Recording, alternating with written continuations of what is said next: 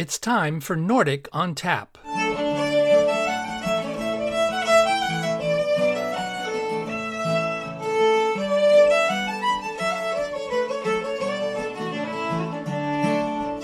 Welcome to our podcast featuring interviews, music, folk tales, and lots of hygge, all with a Nordic flavor. I'm your host, Eric Stavney.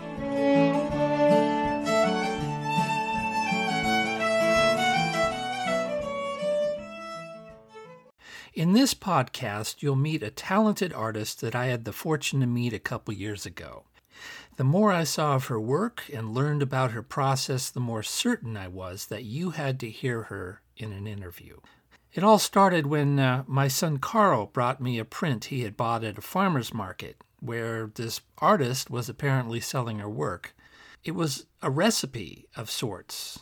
Arranged in a circle, kind of like a clock, were these 8 smaller drawings that were also circular, and in each small circle, it was a step in the lefts of making recipe, from dividing up the dough in the beginning to cooking and finally cutting the lefts into quarters. So this really got me excited. I said to him, "Who made this?" And he said, "Just this lady at the market." I said, "I love it because it's a Scandinavian-American subject matter, 1. 2, it teaches how to do something, which I think is cool. And 3, it's put together in a really ingenious way." So I soon discovered that this lady not only had made a lefse recipe illustration, but also one on how to make krumkake cookies and kransekake, or a wreath cake. Let me digress a moment so you understand why I appreciate these illustrations. I took some time off my teaching career, went back to school to learn design, photography, and art, learning how to do botanical illustration or make instructions and a diagram for a procedure. These things were really fascinating for me. And in art school, I came to appreciate this challenge of simplifying illustrations. It takes a lot of thinking and planning, and that kind of thing really speaks to the teacher in me. Now, this artist I'm talking about creates things not only that appeal to me because of their simplicity, but also to my love of laying everything out in an orderly fashion. And even better, much of her work reflects the Pacific Northwest, where I live. She's got collections of apples and berries and fairies and lighthouses and profiles of mountain ranges and maps. If there ever was a need for careful planning and artistry, it's making a map and choosing what to include and what not to include. So, enough of this. I finally was able to interview this artist on Zoom. Here she is. My name is Elizabeth Person, and I'm an illustrator, and I specialize in informational art. So maps are my specialty, but any kind of information and art combination is fine by me, and I enjoy. And I use ink and watercolor to do my work, and I spend a lot of time on my pieces. They're pretty detailed. I do a lot of research. And then surprisingly, the painting is the quickest part, the watercolor, which is the last step that I do. And then I sell prints of my work. I sell originals at shows. I wholesale. I'm at a lot of stores around the Puget Sound area. And then I do commission work, particularly for commercial purposes. So, and I've also gotten to illustrate a book. So those are some of my different areas that I've gone into. And yes, thank you. Yeah, to live on an island. I got to illustrate that a few years ago, a children's book set in the San Juan Islands here in the Northwest. Yeah, that's beautiful. Yeah. Yeah. Well, great. So I know you in one of your interviews or videos, you talked about you were able to let go of your day job and finally become an artist full time. What did you do before? Yeah, I was a graphic designer. I went to college and studied illustration at a liberal arts school, not an art school, with the hopes of getting into publishing or maybe being an artist. I wasn't quite sure. And then I fell into graphic design, and it ended up being a really good fit. And that was right after college. And I was thankful to find a job right away. And I did that for about 10 years. And I'm really thankful for that time because it gave me a lot of professional experience. I worked for small businesses, so I got to observe the life cycles of small businesses and some of the politics and the logistics and how people wear different hats. And then I think that really prepared me well for launching my own business, which I did. I overlapped. I worked full time while I also worked on my business on the side. And then almost 5 years ago, I was able to leave that my day job as a designer and do art full time as I was gradually replacing my income Yeah. with freelance art. I know you use Adobe Illustrator, for example, right? Quite Yes. intensely. So, yeah, I know Yeah, I that's. do a lot of my planning and a lot of my editing in digital programs, but the bulk of my work is traditionally done. But having a design background is so helpful because I can format different prints. I do my own cards. I can do my own marketing materials, design my own website halfway and with the help of a template. And just having some of those foundational design skills has been a really nice match with illustration. And I was quite pleased with To Live on an Island. It's a fictional story of a day in the life of a boy, but there's a nonfiction narrative sidebar in every page spread. And that was a publisher decision, but I was so pleased because it's kind of in line with things that I really enjoyed as a kid. Yeah, why don't we jump to that just for a sec? So I noticed that too, and it was interesting because there's two real different voices there. We have one's for young kids, and then the insets are much more kind of a adult for the adult reader, or they're really great. The author wrote those, Emma Bland Smith, and she's a librarian. So she comes at, I think, children's books from a very historical and factual perspective. And I thought it was a really nice blend of facts about the San Juan Islands and some of the pleasures and difficulties of life there. And then having a narrative, which is more traditional for kids' books and helps them enter into the world. Yes. And the play. Yes.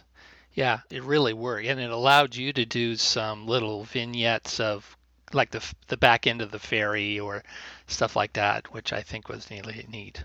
Exactly. And I think those little vignettes are my favorite part to illustrate, honestly, the little factoids. Yeah, no, I'm not surprised. And I love the picture and it just reminds me of when I've flown over Puget Sound, the shot down looking at the seaplane and the way, background is laid out. And it reminded me of your maps, except this was a oblique angle, which is a challenge. Yes, that was one of my favorite spreads, was showing the perspective is kind of a bird almost above an airplane who's flying over the island. So it's a like a 3/4 landscape, I guess you could say, or partial aerial view. And I really enjoyed doing that spread. And you got like a senior citizen flying it, which I really like.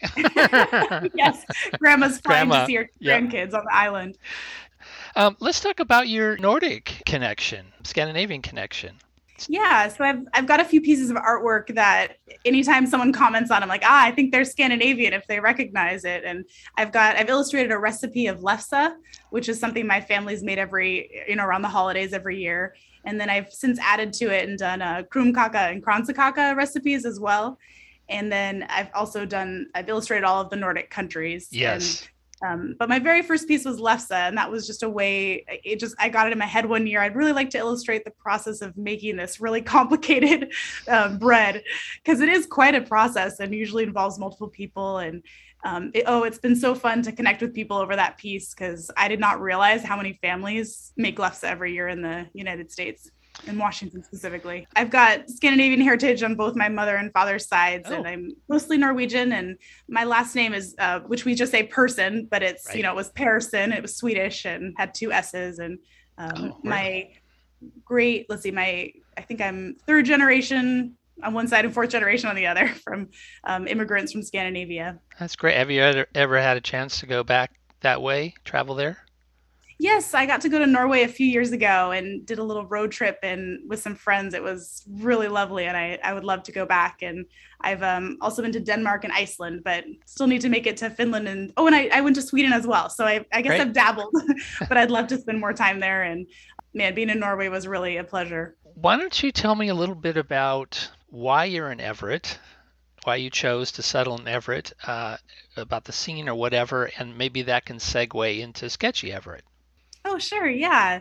Well, I've lived in Everett for about 11 years now, and I grew up in Snohomish County. I'm from this area, born on the West Coast, and I consider Washington my home. And I've lived in Snohomish, and then I just found myself driving to Everett every night to visit friends, and I had a community here. And so eventually I just thought, I want to be where I'm going every day. I want to live there. And man, that was a good decision. I've been delighted by how walkable Everett is, how well designed this old city is. It's not big. We're about 110,000 population, but it's super well designed and it's easy to run into people. And in fact, it's hard to not run into people that I know all the time. And I really enjoy that part of living here. And there's a great arts community. There's a lot of support in the local government for the arts, and I've gotten to be involved in that. And there's a lot of music happening here. The Everett Music Initiative is a really cool program that's brought a lot of live shows here. And man, I just really love living here. And also you can see the Cascades and the Olympics from pretty much anywhere in the city, which is pretty awesome. Yes. Yeah. Thankfully, I can now identify the mountains east of Everett with, that's another thing on my wall. Nice. Yeah. Yes. Yeah. The mountain ranges from Everett perspective. Yeah. Tell me about how you got started doing sketching of Everett. Yeah. So I realized I as a graphic designer, I really wanted to try to pursue doing more art. So it started with carrying a sketchbook around, and it's free. It's pretty easy. There's free models everywhere if you just sit somewhere and draw people at an event. So I started drawing, carrying my sketchbook around when I moved to Everett, and I used to go to the park a lot and draw the sunset a lot. And one of my friends noticed that, and he co-founded the Live in Everett blog and community. And so it was just a fledgling website, and he asked if I would contribute local sketches to it. And that was a perfect project for me to really sink my teeth into. And it got me out and spending a little more time on my sketches. So I started doing sketches every other week, which I can't believe because now I don't do nearly that pace, but every other week I draw something, and it was really fun for me and people really enjoyed. I got great feedback from it. And then I started selling prints of my drawings, and those continue to sell well, and people love to celebrate where they live. And it's fun I get particular satisfaction out of some of the scenes I've drawn that are quite humble, or like I went to a shoe repair store and that's a nice asked one. the owner if I could draw him. And yeah, and that sketch has really resonated with a lot of people, and I wouldn't have expected that. So yeah, it's a really fun project, and it's still going, but I contribute a lot less often. I just do it, I'd say about once a quarter. I do a drawing. And then I've gotten some cool opportunities through that. Like I got a press pass to go watch Serena Williams play when the US Open was in Everett 2 years ago. And I got to be in the press room when they interviewed her afterwards. And that was really cool. And my husband and I collaborated and did a special Sketchy Everett all about that. That's fantastic. Yeah, I remember seeing an animation of her hitting a shot, serving. Yes. I got inspired to make a sketchy GIF. It was really cool. Yeah. That's neat. Yeah, that's on my website. Yeah. So what I like especially, so I lived in Federal Way for a long time, and I noticed that Tacoma suffered this reputation as Tacoma aroma because of the smells and stuff. And so I grew up in Seattle and always thought Tacoma is just, kind of a sleepy burb. And I'll admit I thought the same about Everett. Even more sleepy, and who cares and what's up? There's nothing up there. And you and other artists in other towns have really brought it alive and celebrated living in Everett, it seems to me. Yeah, I love hearing that. I totally get that. And there's a reputation around Everett like Tacoma, and it's been really fun to actually live here and just love it. My husband actually moved here from Seattle several years ago, and he just can't believe how much he likes Everett because he also had similar ideas about it before. Yeah, there's tons of history there. I mean, incredible. Yeah. Very old. Yeah, very old. Yeah. Actually, when they were building the Transcontinental Railroad, they weren't sure if they were going to end in Everett or Seattle. Like it was not decided. So everyone thought Everett was going to get huge, and they ended up taking it to Seattle, but there are still marks of those decisions and the railroad cars and the mines in this area. Oh, that's interesting. Are you familiar with the fellow he's retired, I think, Seattle sketcher, Gabriel? Yes. Yeah. I've gotten to meet him. He's wonderful, and I've really appreciated his work. Yeah. It's so funny, sketching, it's kind of like handwriting. People have different handwriting for when they're, taking notes versus writing a letter. And I feel like my drawing style varies based on the situation quite a bit. So it's been fun to do Sketchy Everett, because to me, that's loose work compared to my tighter maps and exacting work. And when I sketch, I can have more creative freedom. So why don't we segue to that? Tell me about map making in particular. What goes in it? I know that you do a lot of backgrounding or research first, right? Yeah. I choose an area that I want to map, and my process is to research that and try to find a lot of different maps. I don't copy from one map. I find a lot of different reference. And one challenging aspect is the curvature of the Earth. Like every map can be a little bit different based on what projection they've used. So I need to find maps that do line up somewhat. So for example, I did a map of Alaska, and it was very tricky to find reference that lined up, that I could use multiple sources, because Alaska is so big. It covers so much curvature of the Earth that's handled differently. And so that's one first challenge I have, is like flattening these 3D things into a 2D shape.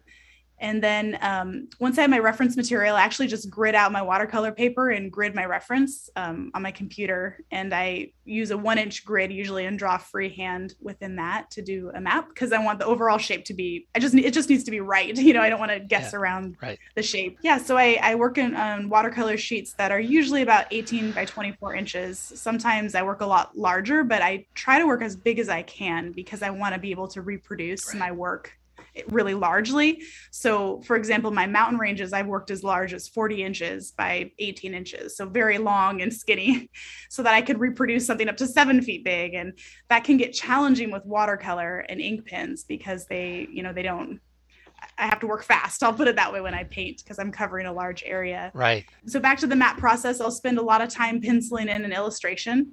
Then I do all the labeling. I pencil it all in, and I'm getting pretty good at writing in a straight line without a ruler, but I do like to write everything to reduce spelling errors and, mistakes like that. And then I'll identify landmarks, cities, geography, and then I try to indicate topography through color. So that's the last step. And I try to make the maps as meaningful as I can by adding layers of information. But overall, my maps are considered a low information map, because, if you compare them to a road map, there's so much more information on a road map. Right. So my maps aren't for navigation necessarily. They're more for reference, or for to put on a wall and educate. You're right. People don't usually put road maps on the wall. Right. Right. They put art on the wall. Yeah. Exactly. And then my last step is to do I ink it with waterproof ink.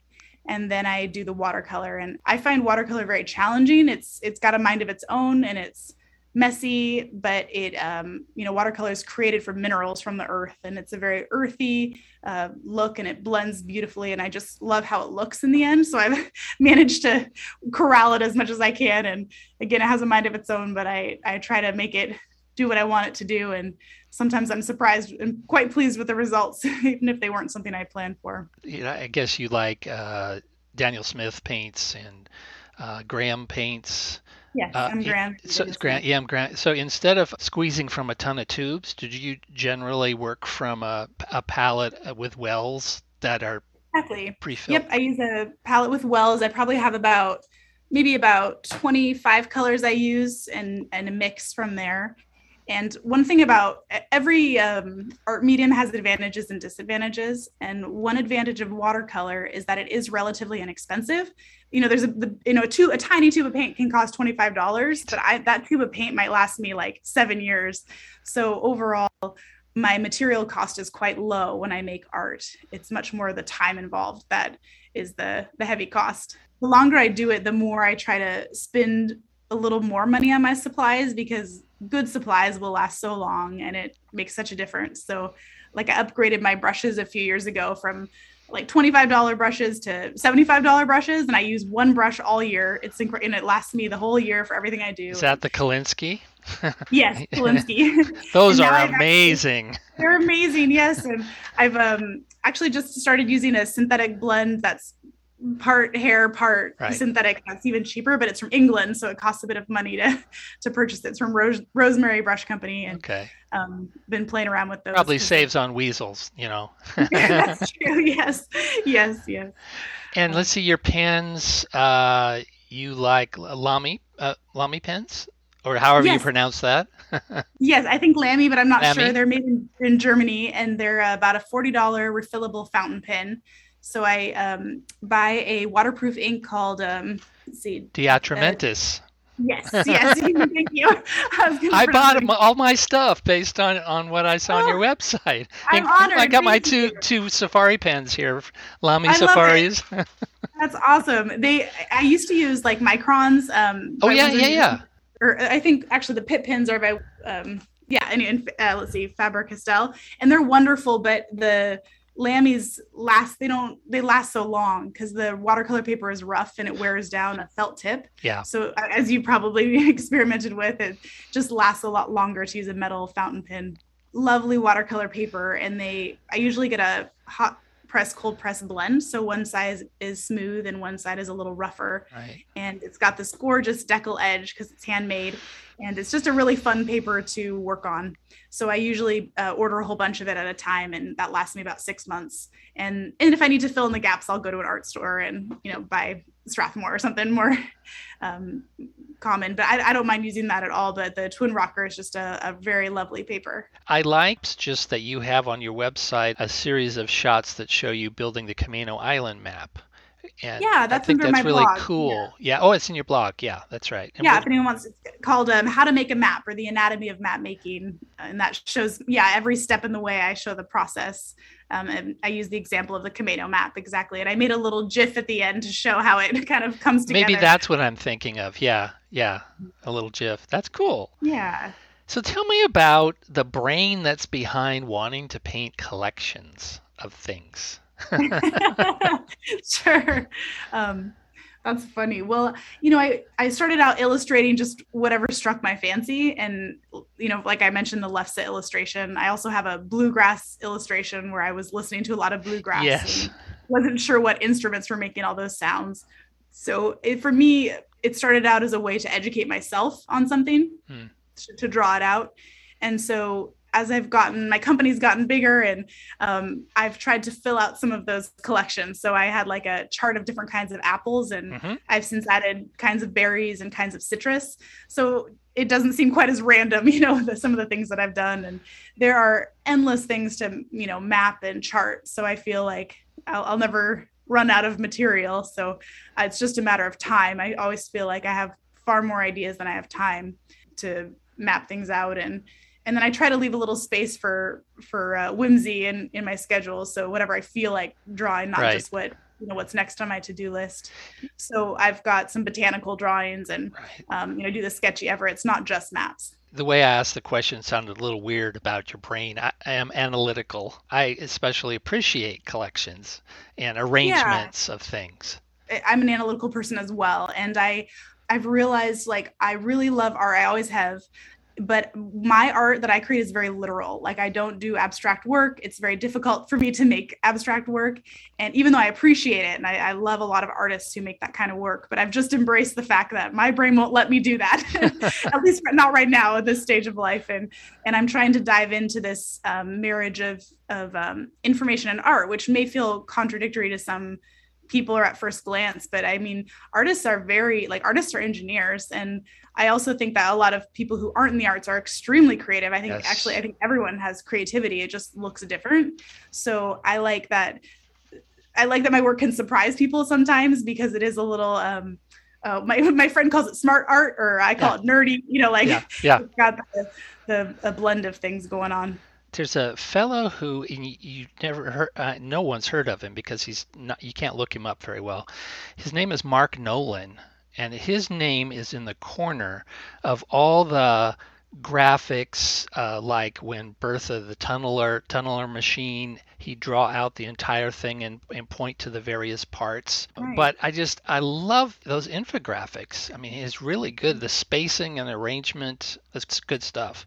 And I think that brings up a great point. I think a lot of people don't realize, you open a science textbook and it's full of art. Mm-hmm. It's full of artists who have created renderings to help people understand things. Right. And there's a lot of medical illustration, and there's a lot of technical drawings, diagrams, like all the IKEA manuals on how to put things together. Like, those are drawings because they're more clear than a photo. And they're international. They don't they may have instructions, but you don't always need them. It's not limited by language when you've got a drawing. Yeah, that's pretty amazing. I'll have people come up to me, like in years later, and be like, "Oh, I saw your work at this tiny little bar in Shoreline," and it was the Ridgecrest Pub, and that was like years ago. And I just can't believe that people remember it, or they're like, "I was thinking about those mountains that I saw that you illustrated."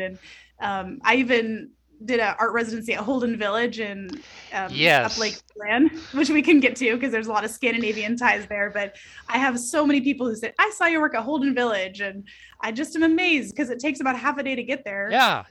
And yeah, so people get around Washington. I have a picture my dad took when he was in his 20s, and he and his buddies went hiking through the wilderness from Holden through, I guess, the Railroad Creek drainage, and Yeah. he's on the back of a truck. And Wow. so I thought, I know what I need to identify that truck. I need your picture of the trucks of Holden, right? That's Well, wonderful. Yes, because no roads connect northern Lake Chelan. So it's any vehicles that are there at the village are permanent. They don't go anywhere because they were barged in through the lake. and let's see, you've done something about their water system, right? Yes, that was actually one of the more complex infographics I'd done.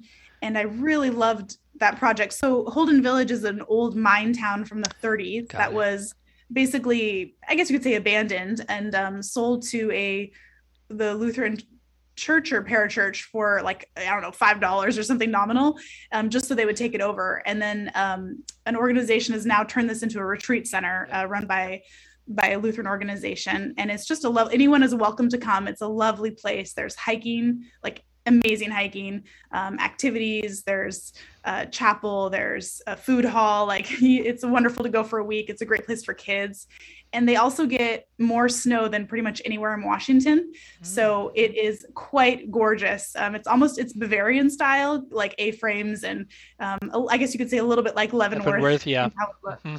Yeah, it's wonderful. So I got to do a 6-week residency there in 2015 where I ended up focusing all my time on the village and documenting what's there because it's such a unique place. Why don't we reference your books or books you've been involved in? So one, To Live on an Island, Yeah. and then there's a few others, right, that you've done something for. Yeah, I got to fully illustrate To Live on an Island, which is a children's book. And then I've contributed maps to 2 other books and then did some spot illustrations for a third. I got to do a map for a middle reader book Huh. called A Whale in the Wild. That was published by Green Willow Books in New York. And that was a really fun. I did a map of the Salish Sea from a whale's perspective. It was really fun. So I love your website. It's very welcoming but accessible, and it tells a lot about you. You show a lot about how you do things, and it brings that richness to it. When you buy a piece of your art, I go, I know a little bit about that.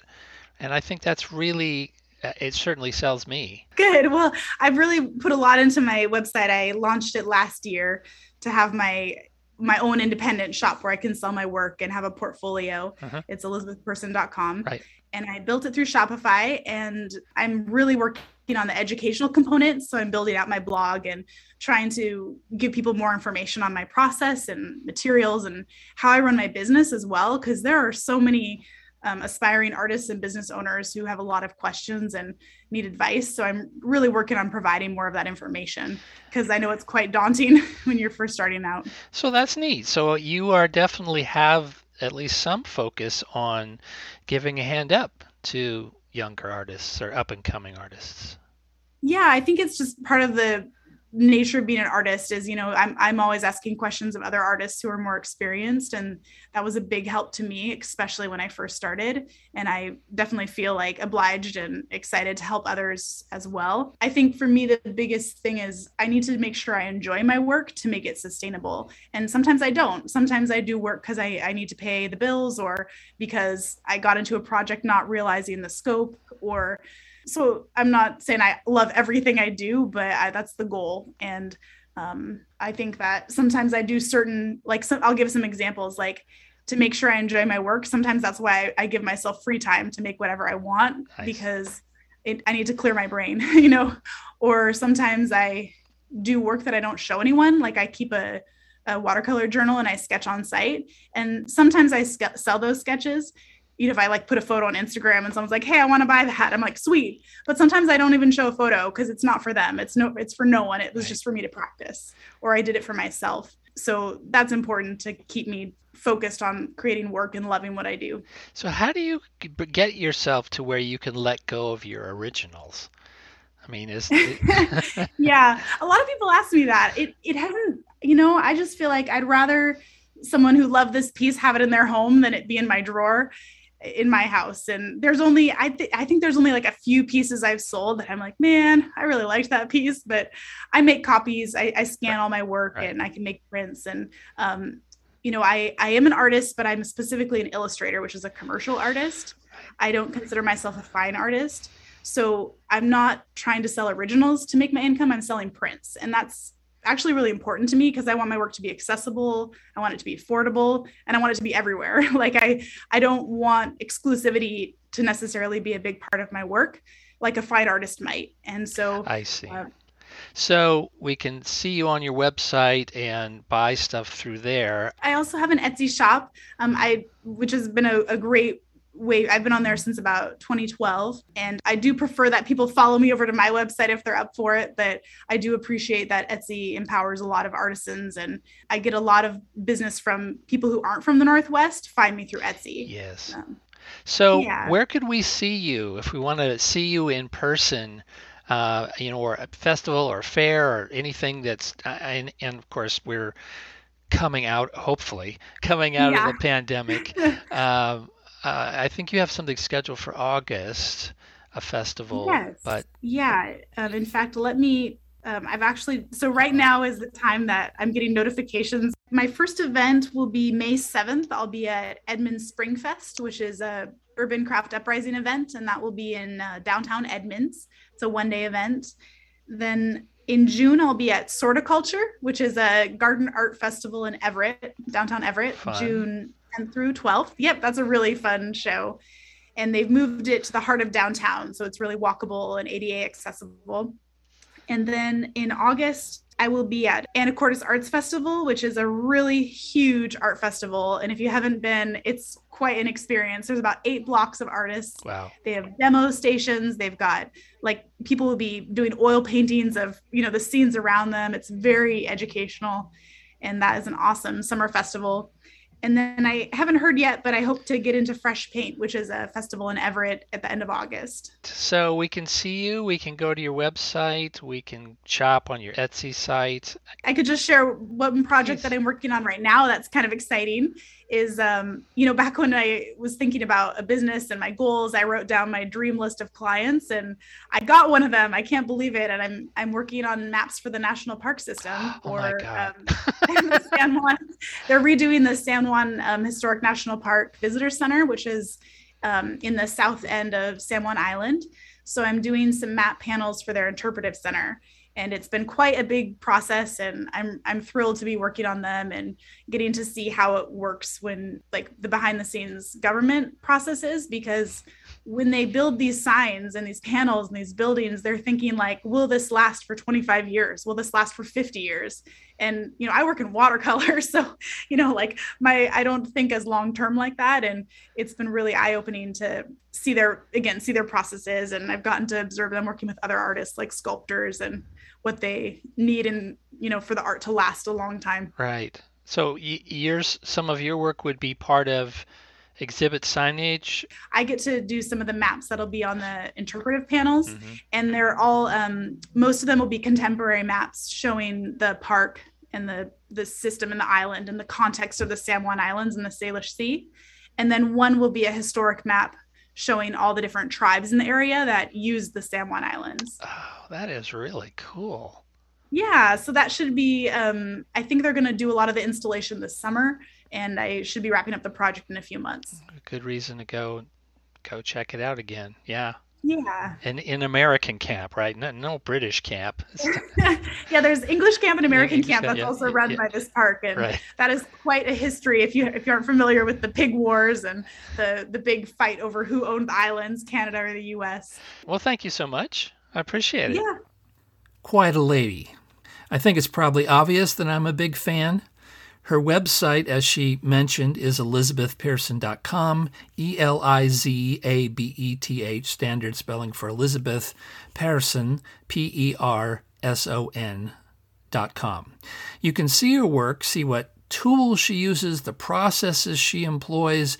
You can buy things off of the site. You can buy things off of her Etsy site. And in the North Puget Sound area, you may just find her at an art festival. Now, I couldn't include everything that we talked about in the interview, so I've made a link to the outtakes from the rest of the interview, which you can play off of the page for the Elizabeth Pearson podcast. We have time for a song, this one from the Hardingtone CD that I introduced in the Hardanger Fiddle podcast.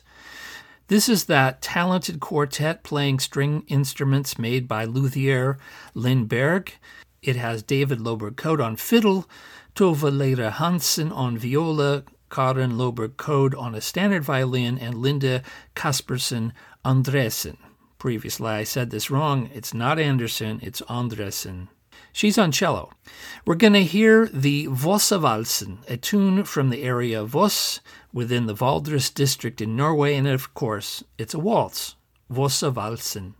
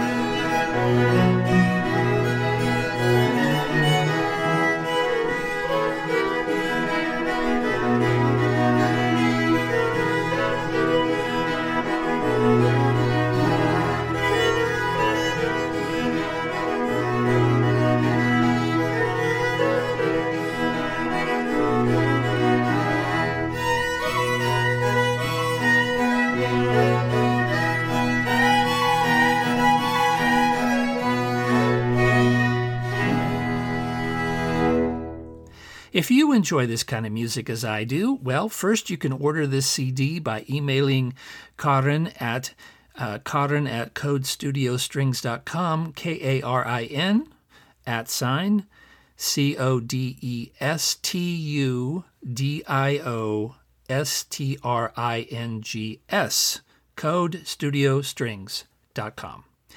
You can also hear folk music like this, along with pop and jazz and choral music and dance music every weekend in the Puget Sound area on the radio at 11:50 a.m. That's AM as in AM and FM. Or you can go to the Scandinavian Hour, all one word, .org, and hear these broadcasts. They're 6 o'clock and 9 o'clock a.m. Pacific on Saturdays, and 6 o'clock Pacific on Sundays. Seth Tufteland is the main host. Well worth your time. So that wraps up this podcast. The intro music is The New March by Morten Alfred Høyrup and Ruthie Dornfeld, who have websites. Just Google them. Our outgoing music is composed and performed by Daryl Jackson. Catch our podcast with him, including photographs, a video, and links at the show's website page at nordicontap.com. We have now passed the 3,000 downloads mark, thanks to you. Please email your thoughts at nordicontap@gmail.com. And so, I'm your host, Eric Stavney. Until next time, till nästa gång, vi ses. We'll be seeing you.